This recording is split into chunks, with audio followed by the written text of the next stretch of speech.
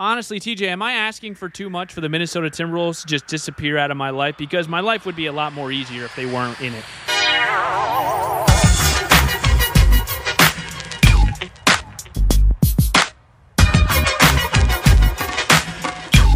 ...2021, year 18, and there is still no sign of LeBron James slowing down. Best player in the world by a mile. The Lakers will repeat as 2021 NBA champions. It's time for the Triple Threat Podcast. Here are your hosts, TJ Severo and Steven Strong.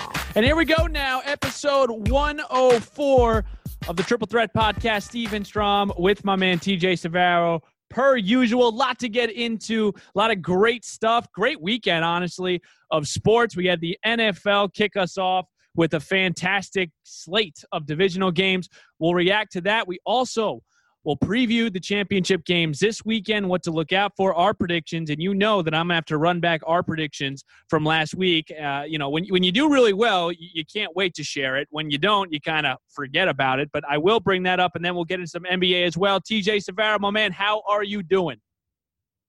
You brought a lot of energy to that intro. That was a really energetic intro by you right there. I'm good, man. Me and Steve had a nice phone call before we started recording the podcast. Just put us in a good mood. It was a good phone call.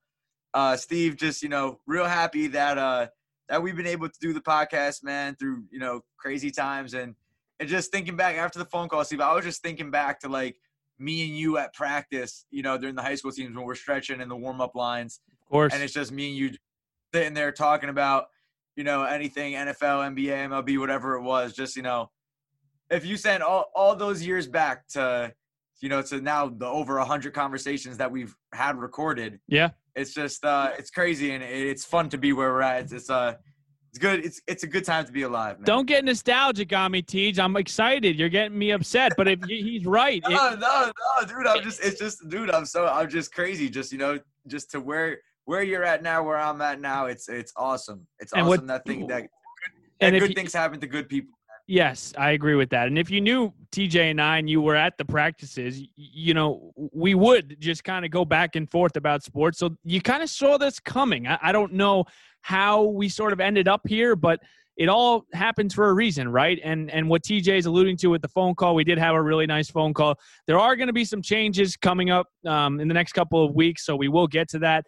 Probably not this episode or the week after that, but we do definitely have some news to share as well. But right now, we got to get in some NFL. And let me first start off, Tej, with the Packers-Rams game. And the Packers ended up winning 32-18. I basically just want to go over these 4 games over the weekend. We'll just do takeaways from each game. But I'm interested to hear you on this one because I can't wait to talk, Ravens-Bills with your boy Lamar. But we will start with Packers and the Rams. Rodgers, 23 of 36, 296, 2 passing touchdowns, and 1 just absolutely beautiful rushing touchdown. Interesting stat going into next week. Rodgers is 0-3 in his last 3 NFC Championship games. Lost to the 49ers, lost to Seattle, and then lost to Atlanta when they got to the Super Bowl. So, Tej, what was your sort of takeaway from Saturday's game, Packers and Rams? I was thinking about my biggest takeaway is if Aaron Rodgers pulls this thing off, and this isn't necessarily so much about the actual game itself, it's just kind of the big picture. If Rodgers does this and they do end up winning the Super Bowl, and this was the first game of the run, he looked exactly how he looked in the regular season. Steve, I think a lot of people will argue that it's the best season ever, single season ever for a quarterback. Yeah.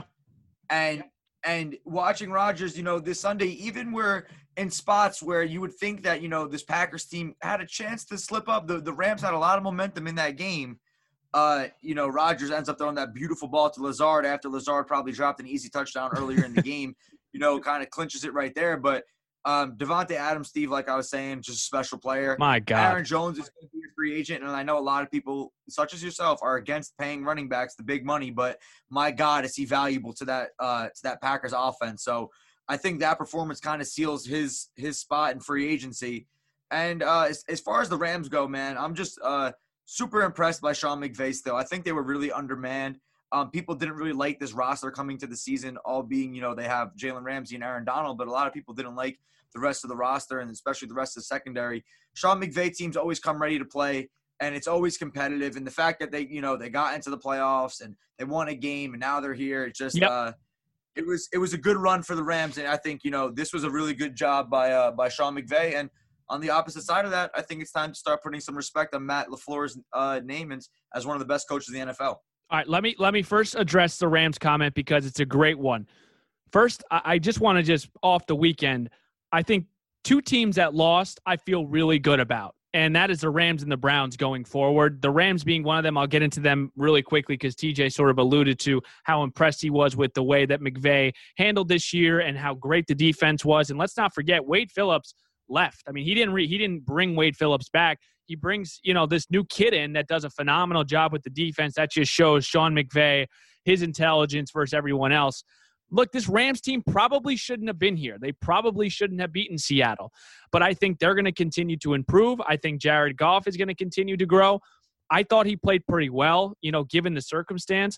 And I think there's two teams that kind of go home. Yes, they lost, but I would feel really good about where they're at in the LA Rams and the Cleveland Browns. So I agree with that.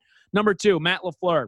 Yes, I mean, listen, Matt LaFleur's lost 6 games in 2 years. I mean, it's pretty crazy to think that this guy has come in here and torn the league up, and you really don't hear a lot. When it comes to, best coaches in the league, you think Andy Reid, McVay. I think it's time to start to give some credit to Matt LaFleur. I know that he's got Aaron Rodgers.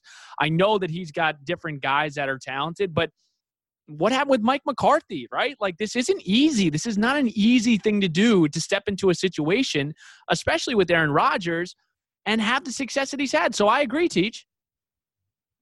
Steve, as we're sitting here right now, my father, Tommy Savaro, is next to me. He's sitting here. He's already, I think we're 2 minutes in, 3 minutes into our conversation. He's disagreeing. He's sitting here rolling up. Yeah, he's rolling there his we eyes. go. So, Dad, you could whatever you got to say. What do you agree with? What do you disagree with? What were your takeaways? Well, LaFleur plays in a dog shit division, so that's easy. What is that? Easy 6 wins a year. Yeah. So he starts off. Why is it? It's not a bad division. Oh, please. The Bears were a playoff team, and the Vikings Bears were are competitive. absolute garbage. They have no one to throw the ball. Mm-hmm. So why? So time out though. Here would be that my division's not garbage. It's not garbage. I agree. I would disagree with that. If that's garbage, what's the NFC East? NFC is the worst division in football. My thing here's my thing with LaFleur. And this is, I'm not an X's and O's football guy the way I could be with basketball, but in football, I trust the guy like Dan Orlovsky, and I know people always mainstream on ESPN, but I think he does a really good job breaking things down. And a big reason as to why I wanted Mike LaFleur with Robert Saleh to come coach my team in the Jets was because Matt LaFleur does a lot of good job. He does a really good job of getting his guys in motion and getting the matchups that he wants. And Aaron Rodgers talks about it. I was listening to him with Pat McAfee today, Aaron Rodgers Tuesday. Yeah. He talks about how Rodgers talks about how they do a really, really good job of their play action. It's designed exactly as their run. He thinks that they do a better job of that than really anyone else in the league. And that the reason why Lazard is able to get wide open for a touchdown at the end of the game there is because he sells his block on that safety and then just takes off when the corner gets eyes in the backfield. So just the little breakdowns like that, I've just been really impressed by Matt LaFleur, Steve. Yeah, and I think, and don't freak out when I say this, and now I have to be extra careful because Tommy Savaro is like a shark ready to attack. But I really think that Green Bay's offense, it's not as flashy as Kansas City's, but I think it's just as potent. I still think it's just as explosive. You don't have the big names like Kelsey, Hill, and different guys that are just speedsters.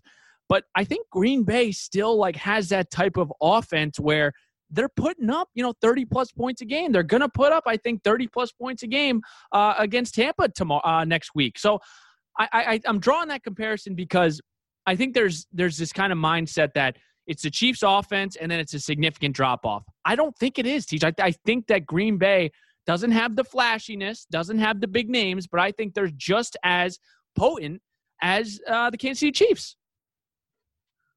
I would say potent. Okay, maybe the explosiveness you have to give the edge to the Chiefs. Of course. But what the Packers do way better than Kansas City is run the ball. They have almost 200 rushing yards against the Rams. They had a really good game. I know Aaron Jones had a good game. Dylan had some moments even though he fumbled. Jamal Williams, Aaron Jones 99 yards rushing. Jamal Williams 65 yards rushing. Dylan 27 AJ Dillon yards too. rushing. Yeah.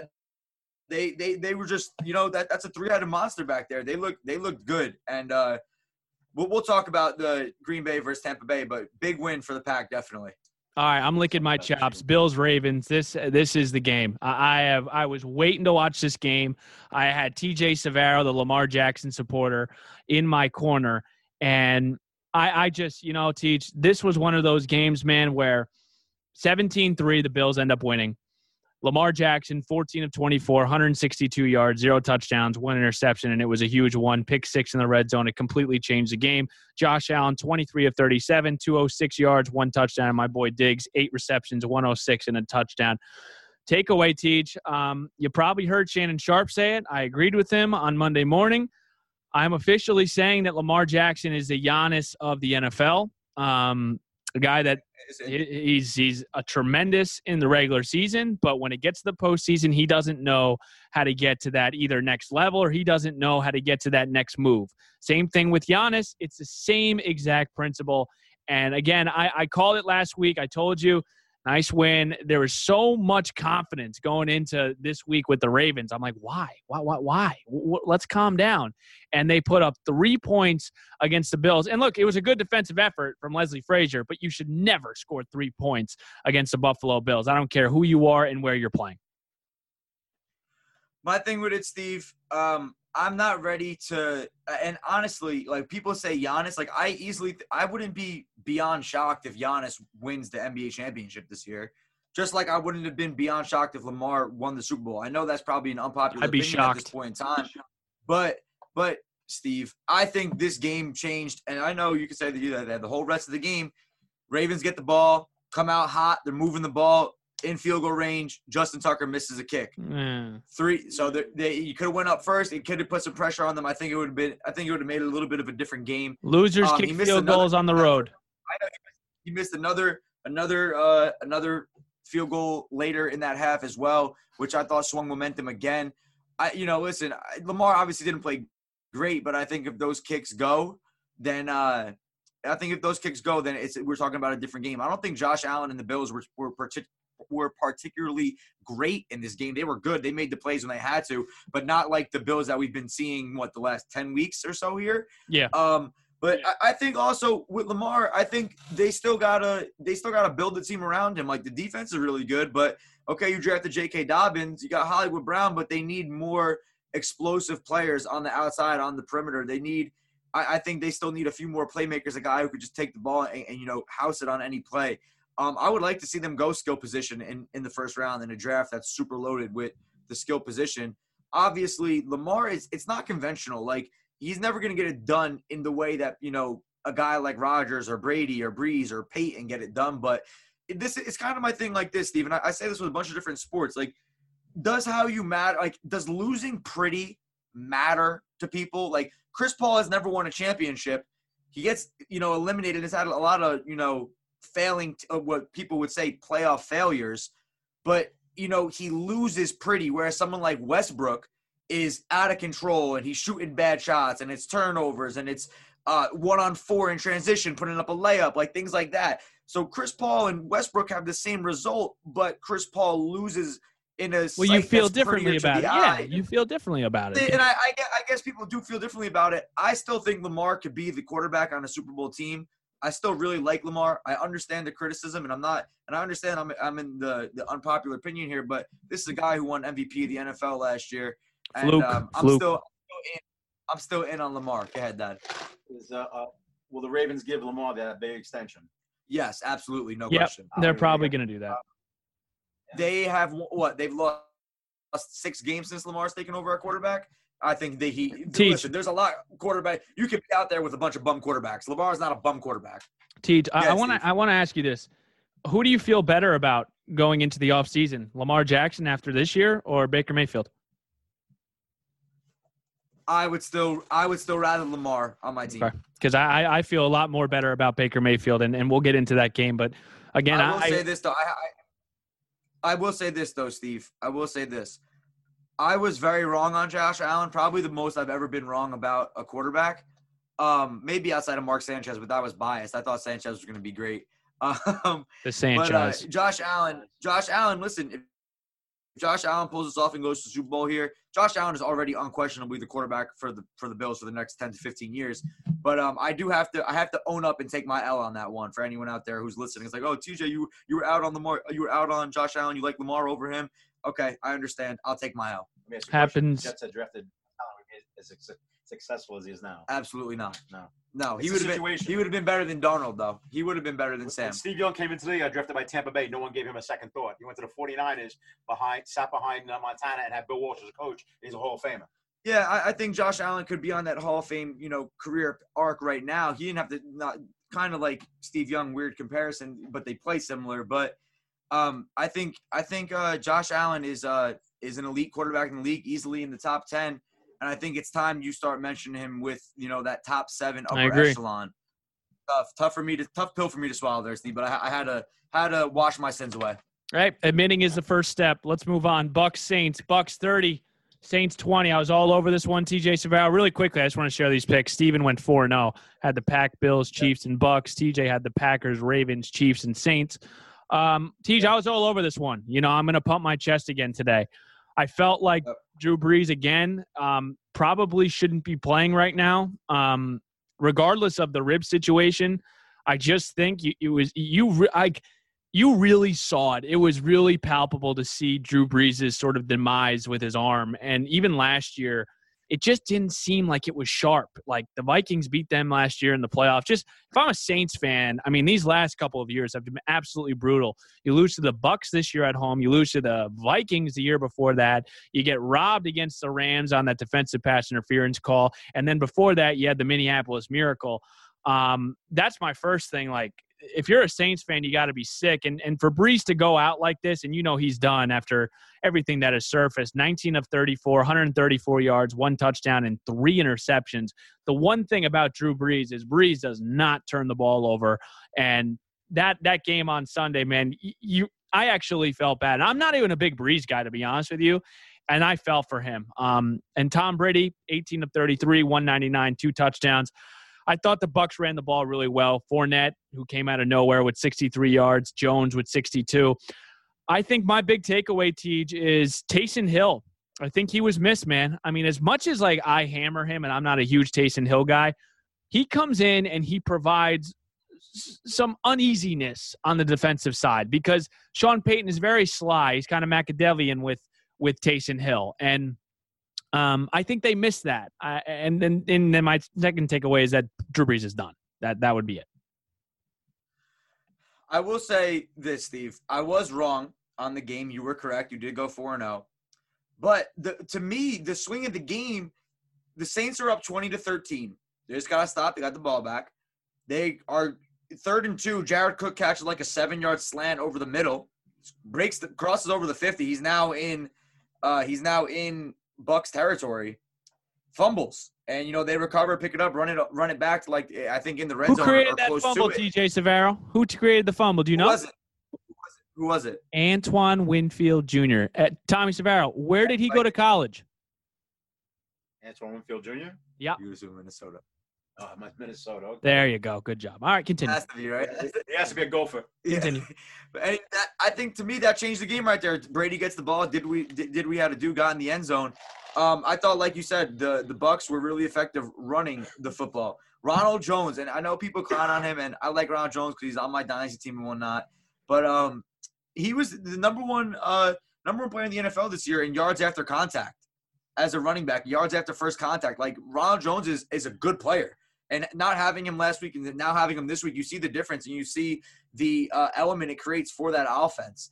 So I think the Bucs looked really good. Like that's a really good win for them. Forcing 3 or 4 turnovers, whatever it was, against Drew Brees. Now going to Lambeau, that's a really good win for them.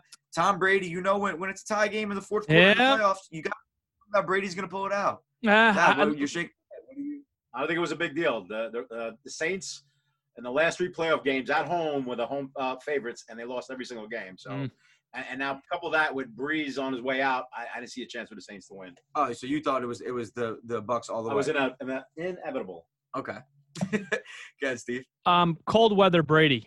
Does that still apply after he spent the last 7 months in Florida? That's kind of my big question going into next week, and we'll talk about it. But I don't know. I mean, Brady was in an interview, and they said, "Is your blood thin now?" And he said, "Yeah, man, it's nice down there." So I don't know, because the Bucks have always been the perennial can't go outside, kind of with the Vikes, except the Vikes actually live in cold weather, but they play in a dome. They have that sort of stigma that they can't go and play in Lambeau, and I still think that when you play outside like that, like the Packers do, it's an incredible advantage. So I think that is definitely a question that we'll talk about as we move forward for our previewing. Last thing on Tampa, how about Tampa sports, both of you? Tampa Bay Rays getting to the World Series, although they lost. Tampa Bay Lightning winning the Stanley Cup. And how about the Bucks? How about the year with Tampa Bay for sports? Great year. Tampa Bay. Wherever Brady goes, the winning comes, right? Yep. All right, Chiefs and Browns. This was probably the scariest game of the weekend for a lot of reasons. Hashtag anything is possible. It was sort of scary watching Mahomes get tackled like that and kind of freeze up because, let's be honest, Mahomes is the NFL. Mahomes makes the NFL a lot entertaining. If he doesn't play next week, my interest level just completely drops. And the win, if the Bills do end up winning, is so significantly downplayed to me because this guy is everything. And this was just this was a really good game. I'm the first to admit it. You talk about huge moments with Jared Cook. The Browns are down 16-3 with 2 minutes left in the half. Baker, throws it to Rashad Higgins, and he dives forward, and he fumbles the ball. And instead of it being 16-10 to touchback, the Chiefs get the ball. Chiefs come down and kick a field goal to end the half, and it's 19-3. I was really impressed with the way – we'll start with Cleveland. I was really impressed the way Cleveland gutted these last 2 weeks out. I totally respect them going into Pittsburgh. They didn't roll over and fold against the Chiefs. I know they lost by 5, but I don't know. I go into the offseason feeling really good about where the Browns are at, and you add Odell in the mix, where I know there's going to be a lot of people, including me, that says they're better without him. But I feel really good about the Browns.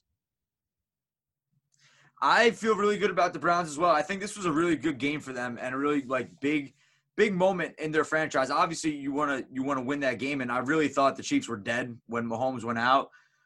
It's scary seeing Mahomes. He was wobbly, Steve. He couldn't even stand.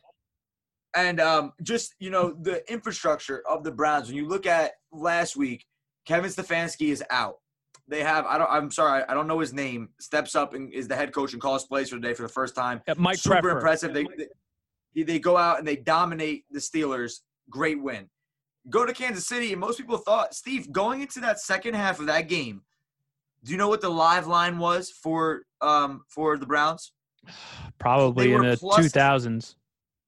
Steve, they were plus 16.5 going into the second half. Oh, wow. That game looked like it was over. Mahomes goes out, and first off, you got to give your credit to the Browns defense. And second of all, you got to give credit to Baker and the offense. They were there. They were hanging tough. Yep. That Chiefs defense, people don't give them a lot of credit. They're good. Kareem Hunt, Nick Chubb, maybe next year is the last year that you get of those two running backs because Nick Chubb will be a free agent.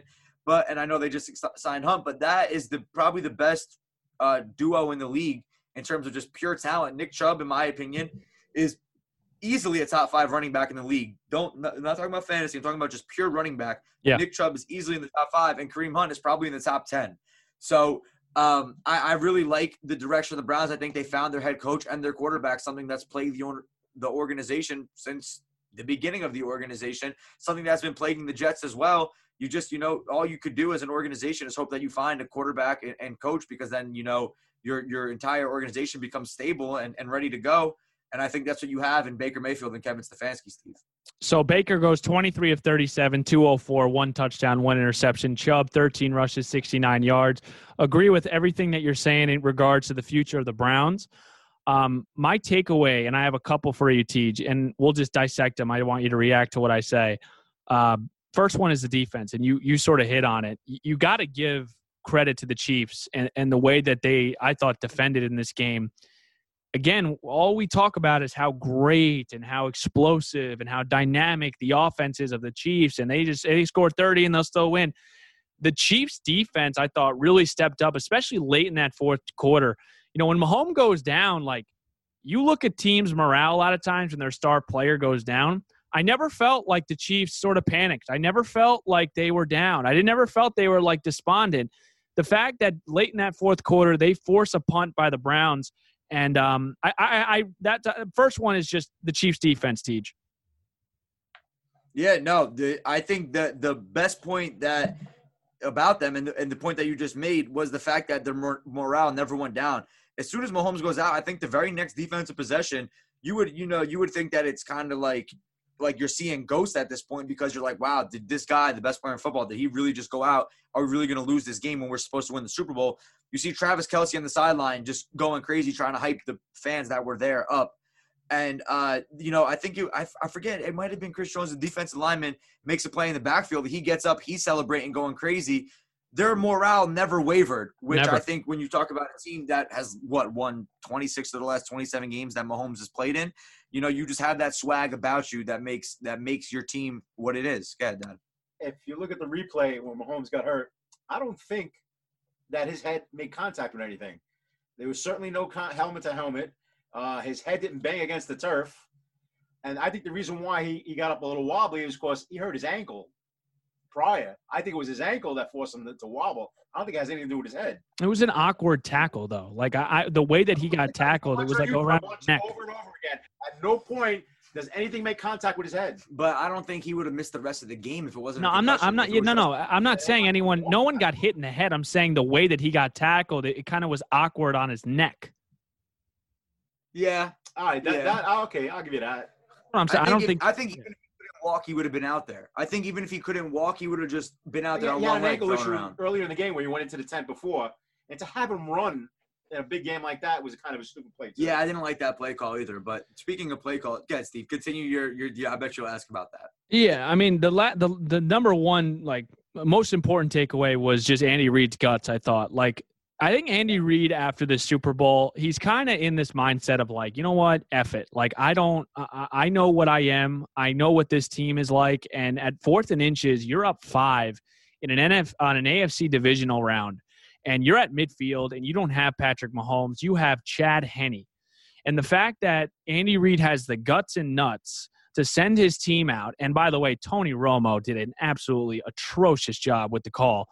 They're lining up, and Romo's like, "Oh, it's smoke and mirrors. No way. Look at the body language. They're not going to." Romo, you don't know how. You've never been in this situation. Shut up. You haven't won in these big games. Let the game play out. It's the worst thing in America when broadcasters try to take over a big moment, and that's what Romo tried to do, per usual. I'm not a Romo guy.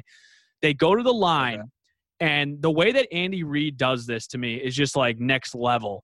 He not only – on 4th and inches, 9 out of 10 times you're usually running the ball. He not only rolls out Chad Henne, he takes the snap with about 6 seconds left in the clock where everyone's thinking they're going to bring this thing down to 1 and they're going to waste as much time. And I just think all of that added up.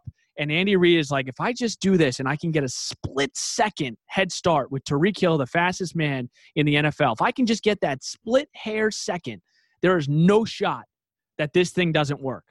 And just the execution, Henne takes the snap. It's just, he rolls out. You see it. It's wide open. And it's just like, this is what winning football is, right? Like, how many coaches, and I'll be honest with you, if Andy Reid lost that Super Bowl last year, I honestly think he probably punts it. I think the validation of him winning a Super Bowl last year, he got all the demons off of him. He's like, F it. I'm in my, 15th, 16th year. I'm one of the best coaches ever, and I'm going to do what I want. So I just thought Andy Reid's guts in that game was the story. Steve, you know how the term in basketball, if you like Steph Curry or Klay Thompson is shooting a wide open 3, they say that's a layup. Yeah. Obviously, it's not a layup, but it's extremely high percentage, correct? Yep. So on that last play right there, Steven, this is why I proclaimed Tyreek Hill the best player in football last year before the Super Bowl on the podcast. Tyreek Hill with a full-out sprint to the sideline is a layup. Who's guarding that? Is that's a pitch and catch. It's impossible to stop him. Steve, you could have been the quarterback and made that throw. Steve Strom in the Turkey Bowl. Turkey Bowl Steve Strom would have made that throw. Brandon Kurtzman texted us after that play, and it's like, that's a throw that you make 100 out of 100 times as an NFL quarterback. There's no risk in that throw. Yeah. Like, it wasn't like, Henny made some crazy throw. No, it was just a great gutsy call by Andy Reid, which in reality, like, what's like a slow developing run play that never works on the 4th and inches, or Tyreek Hill sprint out as fast as you could to the sideline. That's going to work 10 out of 10 times. That is why Tyreek Hill is unlike any other player in the league. Just an incredible gutsy call. And I talked to my dad this morning. He's like, what do you think Zimmer would have done? And I said, I really don't know. I want to think that Zimmer probably would have handed it to Cook, but no one knows. Like, because if Kansas City loses that game somehow, like, we are on here, we're killing Andy Reid for going for it. Oh, how do you go for it? Mahomes isn't in. You're at midfield. You're down 5. Like, just the guts on Andy Reid to do that is just awesome. And by the way, I want to make the point, because you made the comparison with Steph Curry. You know, when you put Tyreek Hill in motion, and they did it, I think it sends the defense in a panic. It's like when Steph Curry is running off screens, and it's like, wait, why? You rather have Steph Curry like have the ball in his hands than go play off ball, because you're just so concerned. All of your attention is towards that man. It's the same way with Tyreek Hill. When he starts moving and shaking, the defense is like, what the hell? Like, what do you do? Do you feel like that way too? I feel, yeah, putting Tyreek Hill in motion is the most dangerous thing you could do, because now you got everyone's eyes on him. And Travis Kelce's talked about it on the podcast with Shannon Sharp. He said, playing with Tyreek Hill is like, you could watch all the film you want. Until you see it up close, you really don't understand. And after the first few plays of the game, when the defenses see Tyreek and they see really what he's doing out there, the rest of the game, he's like, you talk about Steph Curry and the gravity that Steph brings to a basketball court. Tyreek Hill is the same exact gravitational pull. If you don't have eyes on him at all times, he's going to the house on any given play. All right, we'll move on here. Sunday, January 24th. That's my birthday, 23 years old, Jordan year. Very nice for me. Tampa Bay and Green Bay. They open up the slate, 3:05. I tried to get out of dinner for this. I said, can we do dinner Saturday? No, we're doing dinner Sunday. I'm not going to argue with the lady. So I'm going out at around 6 o'clock. So hopefully we can go to somewhere with the TV. But the first one, 3:05, Tampa Bay, Green Bay. Green Bay is 3.5 point favorites. I assume that probably will change to 2.5 as we get closer to this game. I don't think it'll move in Green Bay's favor. But the first thing I want to talk about, Tej, I guess, is Tom Brady still equipped as a cold weather quarterback? Because he did sort of fiend off these types of games where it's a late January night, snowy in New England. You reverse it. Now you're in Green Bay. Do you still feel confident in Tom going on the road in a cold weather environment and putting on a show? Yes. If you have watched any Tom Brady documentaries and you've watched anything about Tom Brady, this guy fully believes that he doesn't get concussions because he won't allow his mind to get a concussion. So Tom is all about mind over matter. And if you're telling, like, Tom Brady will take that cold and just channel it and be like, I'm not cold, and he won't be cold. He'll be fine. Like, it's not going to bother him. Tom is so in tune with his body and his mind. He's like robotic, It's a non-factor to him. What are we talking about? We're talking about a 19-year veteran who played in New England. He played in the snowplow game. All of a sudden, he's going to be have cold weather effect. That's ridiculous. Yes, Tommy Severo, because your blood gets thinner, you get older. Tommy Brady might be cold. That guy's probably the best shape in the NFL. Oh, stop. All right, so are you Tommy, are you taking the Bucs then? Oh, hell yeah. All right, there we go. Oh, yeah. He got trapped into that one. He does not mean that. No, I think when Eli Manning has more wins, playoff wins in Lambeau Field than Aaron Rodgers, yeah, I'm going to go with Tom Brady. Is that true? It's not true, is it? I would say, is it? In this game, I'm going to go. Eli's got 2. I don't know. I know Rodgers has 1 for sure. I think he's got more than 1. Aaron Rodgers at home. I gotta check that out. I have. I'm going to take Green Bay in this game. I don't love it. I definitely wouldn't take them at 3.5.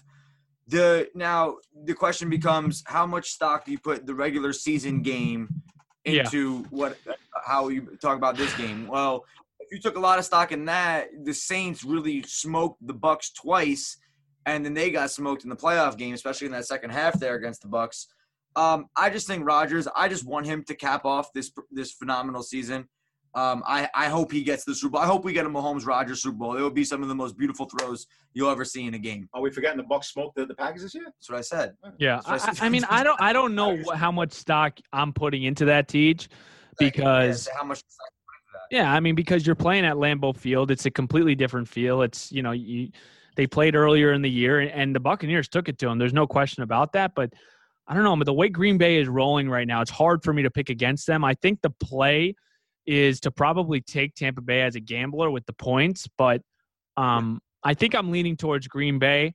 The only thing that kind of concerns me about them is if the Bucs can control time of possession, which they're able to do if they're able to run the ball, like you're saying with Fournette and Jones. I think that's kind of the way, the recipe to beat Green Bay. And I don't want to bring up the Vikes, but I'm going to.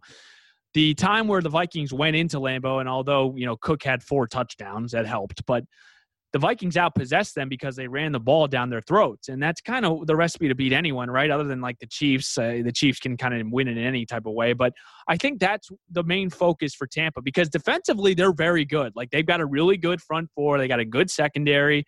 I think Tampa Bay matches up well against them. I don't know. The way that Green Bay is rolling offensively, I think I'm going to lean towards Green Bay.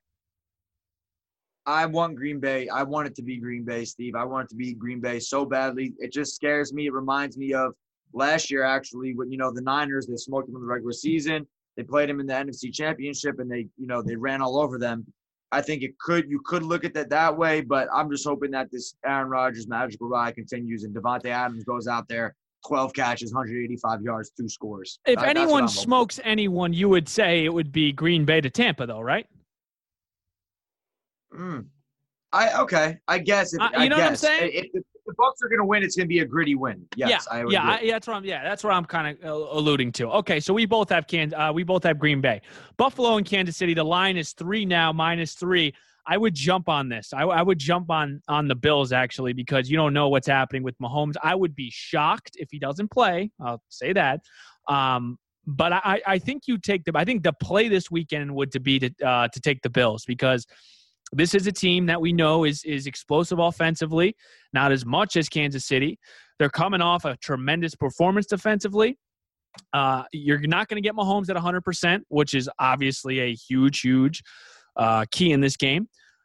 I still like the Chiefs if Mahomes plays, but if he doesn't play, I'm rolling with the Bills, and I think anyone here would agree with that. I know, Chad Henne had a nice quarter, but I don't know. I think that the clear answer, Mahomes plays, you pick the Chiefs. He doesn't play, you pick the Bills. Not to sound mainstream, but that's just sort of how I'm feeling, Teej. I would be shocked if Mahomes doesn't play in this game.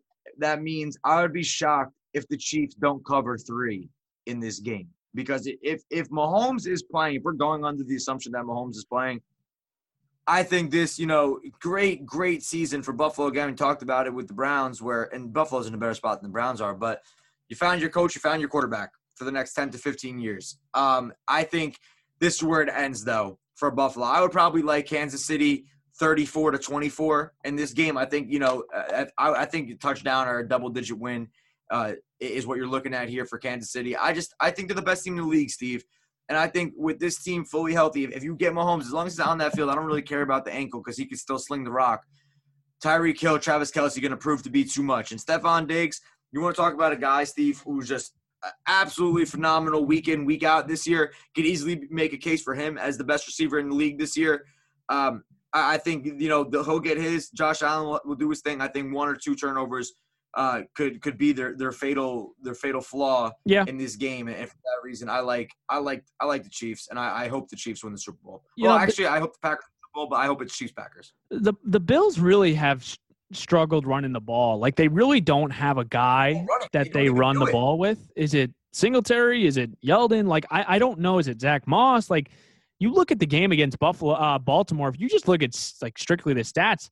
They ran the ball for 32 yards, Teach. I mean, like, they need to be able to get something from the run game to play Kansas City and to compete with them, because if they don't and they're super one-dimensional, you ain't going to win that way. Like, you're just not going to win that way. And I know that Josh Allen essentially serves as somewhat of a running back, and they do a lot of things with his legs, but they need someone back there that they can rely on, whether that is Moss or Singletary or Yeldon. But that's kind of my biggest concern right now. The Chiefs, it's obviously Patrick Mahomes' health, but for the Bills, they have to be able to run the ball. Steve, I think their first 15 plays of the game against Baltimore Or passes. were pass plays. Yeah. Something along those lines. Like they came out with 10 straight passes. They don't even try to run the ball. They don't even give it a shot. They not at all. Like, and I don't know is that the way Brian Dable is going to coach? Like, is that what he's going to do when he goes and coaches the Chargers? Like, is that the play for him? Is that how he's going to coach football? Interesting. I mean, it's fun to watch, but to beat the Chiefs, there's no way you could beat Kansas City and hope it's a shootout. Like, that just can't happen. Can't happen. And we're both rocking with the Chiefs, I assume. Yes, I'm with the Chiefs as well. And really quickly on the over-unders.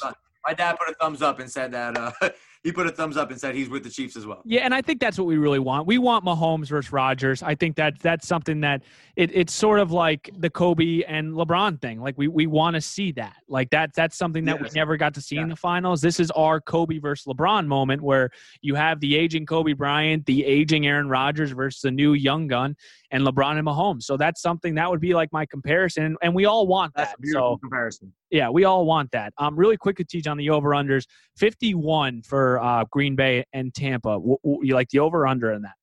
Asking for a friend. I always like the over. Okay, and then 54 for the Bills and Chiefs. I said 34-24, so that would put me as over as well. 34-24. That puts you on the spot, right? Or 34-24. Yeah, right? 44. That's 58. Yeah, that's 58. 30-24? 34-24. Oh, okay. Yes. That's why I'm in this, not math. Yes. Okay. Was my score. All right. Let's go to the NBA. We'll wrap up on this. There has been some big news with the Brooklyn Nets and having James Harden. I tell you, Tej, I'm not a huge NBA guy, especially being that the Wolves are just, oh my God, they're just god awful. I watched Brooklyn play Orlando a couple nights ago. Was it Saturday night? Yeah, it was Saturday night. And what I saw, and I really have not seen Durant, I was just floored. 42 points on 18 of 26 shoot. Like, it was just remarkable. He comes down. He is the greatest scorer that I have ever seen. Like, forget Harden, forget these other guys like Kevin Durant, and we'll get into Harden. But, like, I don't know if you were able to watch that game. He is just spectacular, Tej. I watched the Aaron Gordon point guard experience for Orlando late in that game. If you saw any of that, Steve. Yes, I did. About the Nets, I'll start with KD, then I'll get into Harden. Kevin Durant is clearly the second best player in the NBA. Clearly the second best player in the NBA. When I did I wrote out my top 20 players in the NBA before the season started. I had KD at 2. I'm talking in the chat with Dylan and Kurtzman. Dylan's like, are we sure we could just pencil KD into the second best player in the league? I was very confident in it. From his first bucket of the preseason where he just rips through, drives baseline dunks, I'm like, yeah, this is Kevin Durant. This is what he does. His game really requires zero athleticism. Kevin Durant is so skilled. People just forgot how skilled Kevin Durant is. Like, his handle, get to his spot, rise, shot. It's unbelievable how good he is. I've said it for the longest time. Kevin Durant's the best scorer I've ever seen in my life. Kobe Bryant's the most skilled scorer. Kevin Durant's the most efficient scorer I've seen in my lifetime. I also think the addition of James Harden, Steve, and now I'm going to be really curious to see how they look with Kyrie. But what is your take on that? Him to Brooklyn. James, first, let's start with this. Okay. Brooklyn 100% had to do that trade. They had to. Why? I told you in the beginning of the season. The 4 best players on the Nets: Karis LeVert, Spencer Dinwiddie, Kevin Durant, and Kyrie Irving. Those 4 can't play on the court together at the same time. So that means your 4 best players would essentially, in my head, you're playing against the Lakers in the finals. So in order to play against the Lakers and beat them, and you can't have your 4 best players on the court at the same time, not working, not going to happen. You're not going to win. To even give yourself a chance at beating the Lakers, you have to be able to have all your guys on the court at the same time. Harden, Kyrie, KD, they could all play on the court at the same time. Now, offensively, they'll be phenomenal. Those are three guys late in the game, a one-on-one defense on them. They could get a bucket in any way, shape, or form, all three of them. Kyrie, we've had questions of his ego and his mind. Now, could he be the third option? Because he is the third option on that team. Could he be a third option? That's the biggest question. James Harden in that point guard role is perfect. James Harden could come in, and it's not like football where you get a guy in and, he's got to wait 2 weeks to learn the playbook. No, James Harden has played under Mike D'Antoni for years. Mike D'Antoni is the offensive coordinator, basically, of that Nets team. So he fits right in and can play 40 minutes a night for you immediately. And when James Harden is playing point guard and getting others involved, that's probably when he's at his best. And that's probably gives his team the best chance to win is when he's playing that point guard role. You know what you're going to get from KD. My biggest question is, Steve, could Kyrie, could he handle being the third option with his ego? No. And two, how the hell are they going to stop anyone? Because that DeAndre Jordan played 38 minutes for them last night, Steve. DeAndre Jordan I'm not kidding when I say this. DeAndre Jordan shouldn't play 38 seconds in an NBA game in 2021. He just shouldn't. He's not an NBA caliber player at this point in time. Like, he knows what he's doing out there because he's been in the NBA for so long. He can't guard a soul. He's of no threat offensively. And there are just every other big in the league could do what he does and more at this point. So DeAndre Jordan is miserable. They need to figure something out in terms of bringing another big in, and whether it be buyout market or somehow they make a trade, even though they just gave up all of their assets. The Nets, in my opinion, final thoughts, they had to do this. Very necessary for them to have a chance against the Lakers in the NBA Finals, which is where I presume them to be. So I'm as a Nets fan, I'd be ecstatic about it. I wish, Steve, we live 45 minutes away from Barclays. I wish I could go watch this in person with my own eyes. It would be an unbelievable watch. I still like the Lakers over them in the finals, though. I feel like Colin Cowherd when he has Joel Klatt on, where I really just had to cultivate like some sort of a competent take, and then I just kind of let you take the reins because you are the NBA. You're my NBA guy, and I'm just not. It's hard to get into it when your team is just so impossible to watch. But what do you think of the job Nash is doing? Because there's been sort of some chatter and talk about how he's handled Kyrie. I don't know how he's supposed to handle Kyrie. DeAndre Jordan's playing 38 minutes. What's sort of your feel on Steve Nash? Steve Nash is not he's not the leader of the team. And I don't say that in a negative context. Like, Kevin Durant wanted James Harden, so James Harden's there. Do I know if Steve Nash and Mike D'Antoni and those guys, like, obviously they signed off on it, but do I know if they like this roster better than the one they had with Jared Allen protecting the paint, holding down the middle with Karis LeVert off the bench, and now your bench is really thin? Like, do I know if Steve Nash was fully in on that? I don't. But for where he's at, he's in such a tough spot, Steve. First off, it's not going to be easy with Kevin Durant, especially coming off the Achilles injury. It's not going to be easy for you just to come out and win every game you play. That's first thing being said. It says with and now you're messing with the roster. Kyrie hasn't been there. You're putting the organization in a really tough spot. I think they did a really good job of just putting their head down and winning some basketball games while this Kyrie nonsense was going on. Yeah, no, I agree. This story would be 2 times bigger if they lost to Milwaukee, if they lost to Orlando. But they won those games. James Harden looked great. Kevin Durant looked like he's playing at an MVP caliber. So people are kind of out on Nash, which I'll never ever. It's like Kevin Durant wanted him there. If KD wants you there, you're good in my books. If your best player is bought into what you're saying, which Kevin Durant is their best player, and we know James Harden has bought in to Mike D'Antoni throughout the last 6-7 years of his career, I'm in on the coaching staff in Brooklyn. I'm just not in on DeAndre Jordan playing 38 minutes. But what else is he supposed to do? He doesn't have another competent big on his team. And by the way, Kyrie came out today in a press conference and said, quote, "There's a lot of family and personal stuff going on, so just want to leave it at that." That was his excuse for his hiatus, and he hasn't played since January 5th. Fined $50,000. So a lot of stuff. The Nets are kind of like a circus, but it's working because they are essentially 9-6, and you're right. Like when they win games, everyone forgets about it. So swinging it around to the West, Tej, what's kind of your feel on the 2 LA teams? Because it's really just them two, and then I think another significant drop off. I know that the Warriors went into LA last night and won. Steph Curry 26 points. But give me kind of your feel on the West right now. I'll start off with last night's game, MLK Day, last game of the day. Lakers blew 19-point lead, worst game of the season, in my opinion, for the Lakers. Kyle Kuzma looked good, but him looking good led to him playing in crunch time, which means Alex Caruso is not on the floor, which means you're going to get defensive breakdowns. You're not going to get loose balls and things like that. We know how I feel about Alex Caruso. Dennis Schroeder looked great. Anthony Davis and LeBron got outscored by Andrew Wiggins and Eric Paschall. If they played 100 times, that wouldn't happen ever 99 times. Tell me how bad did Wiggins look good? Give me a feel on Wiggins. Let me tell you about Wiggins, Steve. Oh, no. Andrew Wiggins is at the very least bought in. He had 3 threes in that game last night in a row. They were wide, albeit they were wide open. But defensively, I think, is where Wiggins has made his mark this season. Oh. The Warriors, since Draymond has come back, they've been much better defensively.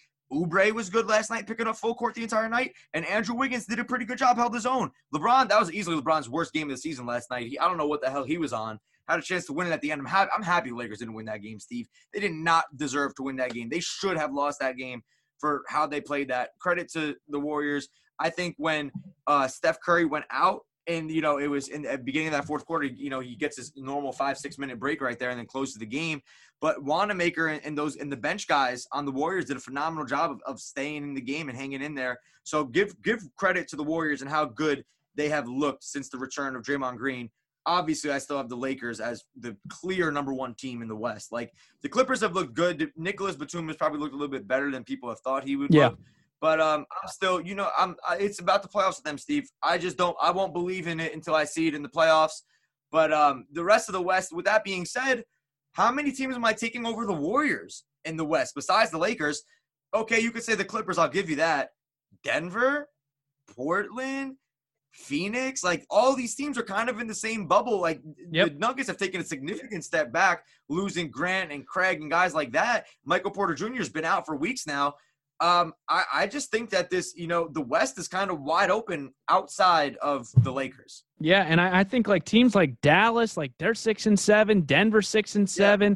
I think a lot of these teams you're really starting to see the wear and tear. That's why I'm surprised how fast that the Lakers started, even going into the East, and you see the way that even Miami, like 5-7, they lost to Detroit a couple nights ago. I know they won last night, but I don't know. They're dealing with the injury. I think you're really starting to see certain teams that played late in that bubble be affected. But then I look at the Lakers, and they're looking like they don't miss a beat. Like the Lakers sitting right now at 11-4, and you feel really good about them.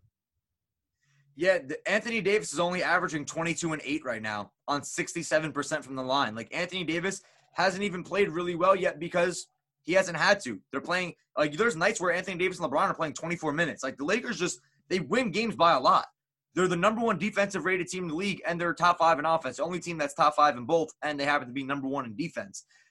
They're phenomenal. They're just they're absolutely stacked. Trez has been great. Schroeder's been great. Alex Caruso before last night was shooting 54% from 3. Wes Matthews has looked good in spots. Talon has looked good in spots. Kuz is actually having a good year. Like, the Lakers look phenomenal, Steve. And I know, it's TJ, so the Lakers. But I was actually really pleasantly surprised that we didn't see any of the "are the Lakers in trouble" talk today. Like, everyone kind of is on the same page. Like, all right, you can't win every game, and the Lakers are still the best team in the league. So I'm happy that that's where we're at right now because, like you said, they Steve, the second night of a back-to-back the other night, LeBron plays against Oklahoma City. You can win that game by 30 without LeBron. Yeah. Why LeBron? He's not load managing. He's trying to win the MVP. Like, he's just straight up trying to win the MVP. That's just what it's coming down to here. He doesn't sit out second night of a back-to-back against Oklahoma City. You could easily sit that game out. Now he plays 25 minutes instead and has a great game. So, the Lakers look great. Outside of last night, I think they look phenomenal. Our next 7 are on the road. I think 6-1, 7-0 is what you're looking at there. TJ, it's always a pleasure. Any final thoughts here? That's your NBA fix, ladies and gentlemen. Any final thoughts here before we sign off for the night? Let's go Packers. Let's go Lakers. Yep. And thank God the Yankees re-signed DJ LeMahieu. Yeah. My final thought, Tej, Tony Romo really got under my nerves this weekend. I'm not going to sit here and lie to you. Bad miss by him. Everyone loves Tony Romo. Like, I am through and through a Joe Buck, Troy Aikman guy, a Jim Nance, and I used to love Phil Simms. Obviously, they've replaced Phil Simms with Tony Romo. My advice to Tony, just can you we know that you know football. Like, he came onto the scene, and, broadcasting means a lot to me, right? Because I listen to it, and some of my friends, like, Yes. they listen to it even more extensively because I'll point out, like, this is not good or this is really good by him, because the normal fan doesn't appreciate how hard this thing is to do. Like, it really is hard to do. The timing, what you're giving me, you're not just talking to talk. Romo, jumped onto the scene. He's calling out plays before it happens. It's cool in the beginning. And then I think he's kind of like hit a plateau a little bit. And my best advice to him is just let the game breathe a little bit more, Tony. Like, I respect his opinion. He's super smart. But sometimes in those types of games, you don't know everything. You don't know that they're not going to snap the ball at 4th and inches. You don't know that Andy Reid is bluffing or not. You just don't assume. I understand you have to, call the game. But in that moment, let the game breathe. I like it, Steve. That's it. All right, Teach, take it away. Everyone, thank you guys for listening. Make sure to subscribe on all podcast platforms. Make sure you guys go and subscribe to Steve's stuff. Follow him as well. Dad, thank you for sitting here listening to the podcast. Let me and Steve do the podcast. Always a pleasure. Thank you for having me. Steve, my guy, appreciate you, brother. We'll catch you guys on the next one. Teach, Tommy, love you guys.